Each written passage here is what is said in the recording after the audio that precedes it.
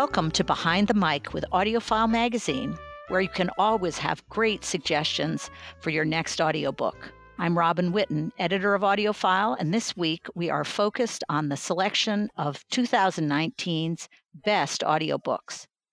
In our special episode today, we'll be talking about the fiction, poetry, and drama audiobooks that we've chosen as best of the year.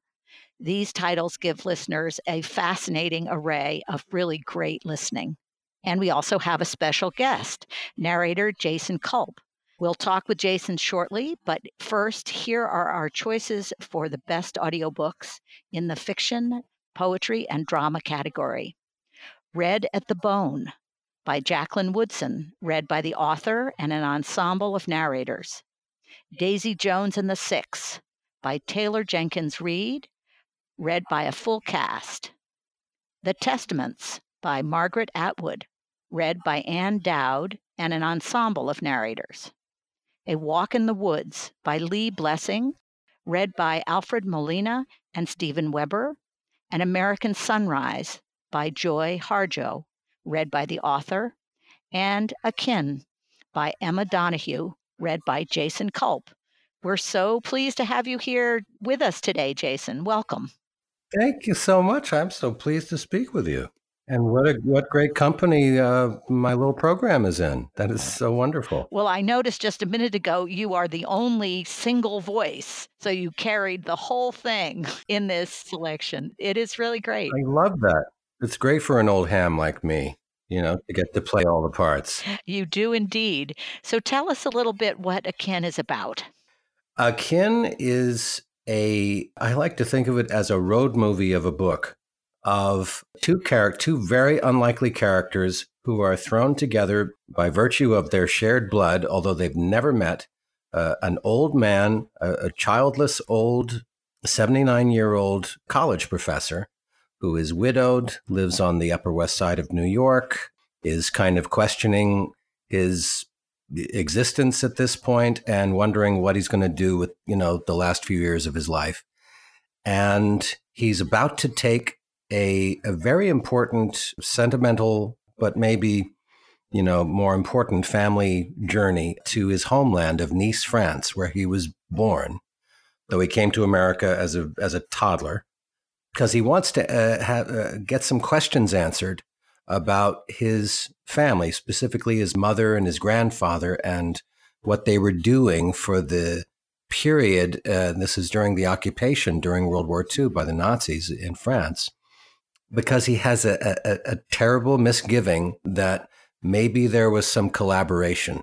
This is the historical part of the book that Emma Donoghue is, very interested in, about the complexity of what it was to be occupied in France during the war, and how some collaborated, some did not. So Noah Salvaggio has never been sure what exactly transpired in those few years that he was a child in New York and apart from his mother and grandfather. Throw into the mix a sudden call out of nowhere from a social worker who says, you have a great nephew named Michael who is going to be put into foster care unless you take care of him. It's just like having a bad dream. It's like, you got to be kidding me. But it turns out, no, this is the case, that he's never met, who is the son of a nephew that he cared for deeply, who had a very tragic short life, was married to a woman that he also had never met. And that woman is now in jail. And this poor kid whose grandmother has just died, who was looking after him, is going to be, homeless or put into the system, which is a terrible thing. Yeah. And off they go. And off they go. He says, you're going to come with, I'll take him, but I'm going to France on my trip. And you're coming with me. Antics follow. They do indeed. Yeah. And it's such a wonderful pair. And you've got the 11-year-old and Noah, who's nearly 80. And that sets up a very interesting, two very distinct characters. And I'd love to have you tell us about how you approach doing the character voices. Well, funny, I think certain of us narrators were born into certain circumstances, which just made us gravitate toward mimicry. And because that's how you develop voices. If something is well written, it tells you exactly how it should sound. I just immediately get a good instinct. Sometimes you don't. There are some pieces of writing that, the voice is never described, the people aren't described adequately, and you kind of have to make stuff up. But this, I just think right away. I know 11-year-old kids. They're way more precocious than you imagine. I mean, it's certainly not me at 11. It's like a kid today at 11 who's got a smart mouth, who sees way more things than he ought to, because everything is just so out there now. So those voices just came very naturally.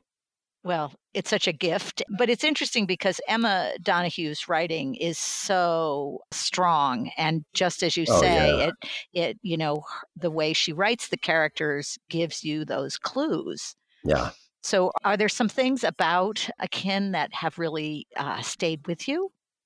yeah. I mean, I think I need to read her other books, and she was new to me. I mean, I certainly knew about Room, but I would love to read her earlier stuff. But she has an uncanny knack, especially in this book, of combining, like as I say, a time in history that she's very interested in with the personal.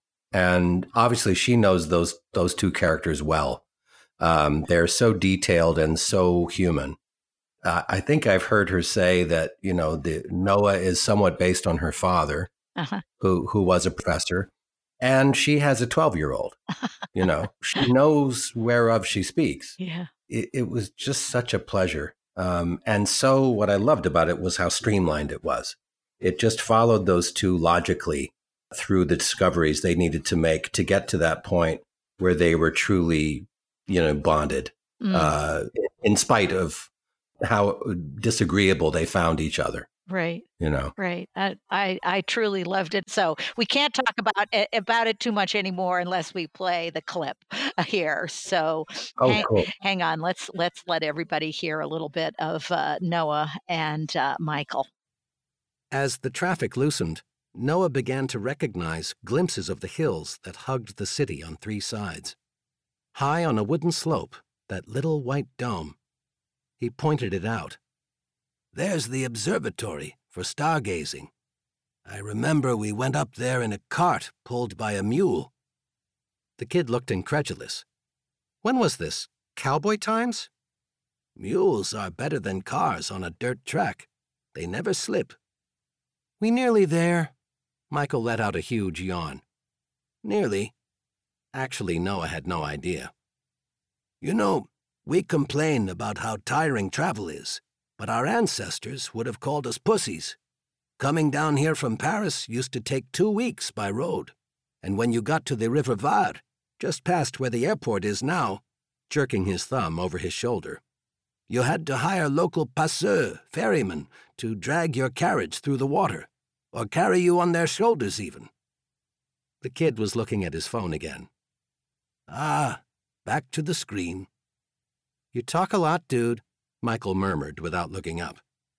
"Well, I was a teacher, but not anymore." Oh, that's a great example of how you made that dialogue really work between them. Oh, you talk a lot, dude.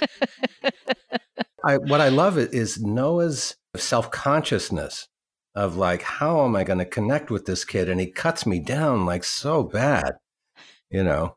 But that's what kids do, man. Absolutely. So it's really great, Jason. Thank you so much for joining us today, and congratulations on having one of your audiobooks celebrated in our 2019 Best Audiobooks. Robin, I'm so grateful. Thank you very much. Uh, we've been talking about Akin by Emma Donahue with narrator Jason Culp. This has been a special Best of the Year edition of Behind the Mic with AudioFile Magazine. Paperback Classics is the sponsor of today's episode on Behind the Mic. And if you've enjoyed today's podcast, please stay tuned right here all week for more chats with narrators from some of the 2019 best audiobooks. And on our social media, we often post conversations and videos with the narrators. If you want the full list of AudioFile's best audiobooks, you can find it at audiofilemagazine.com. This is Robin Whitten. Thanks for listening.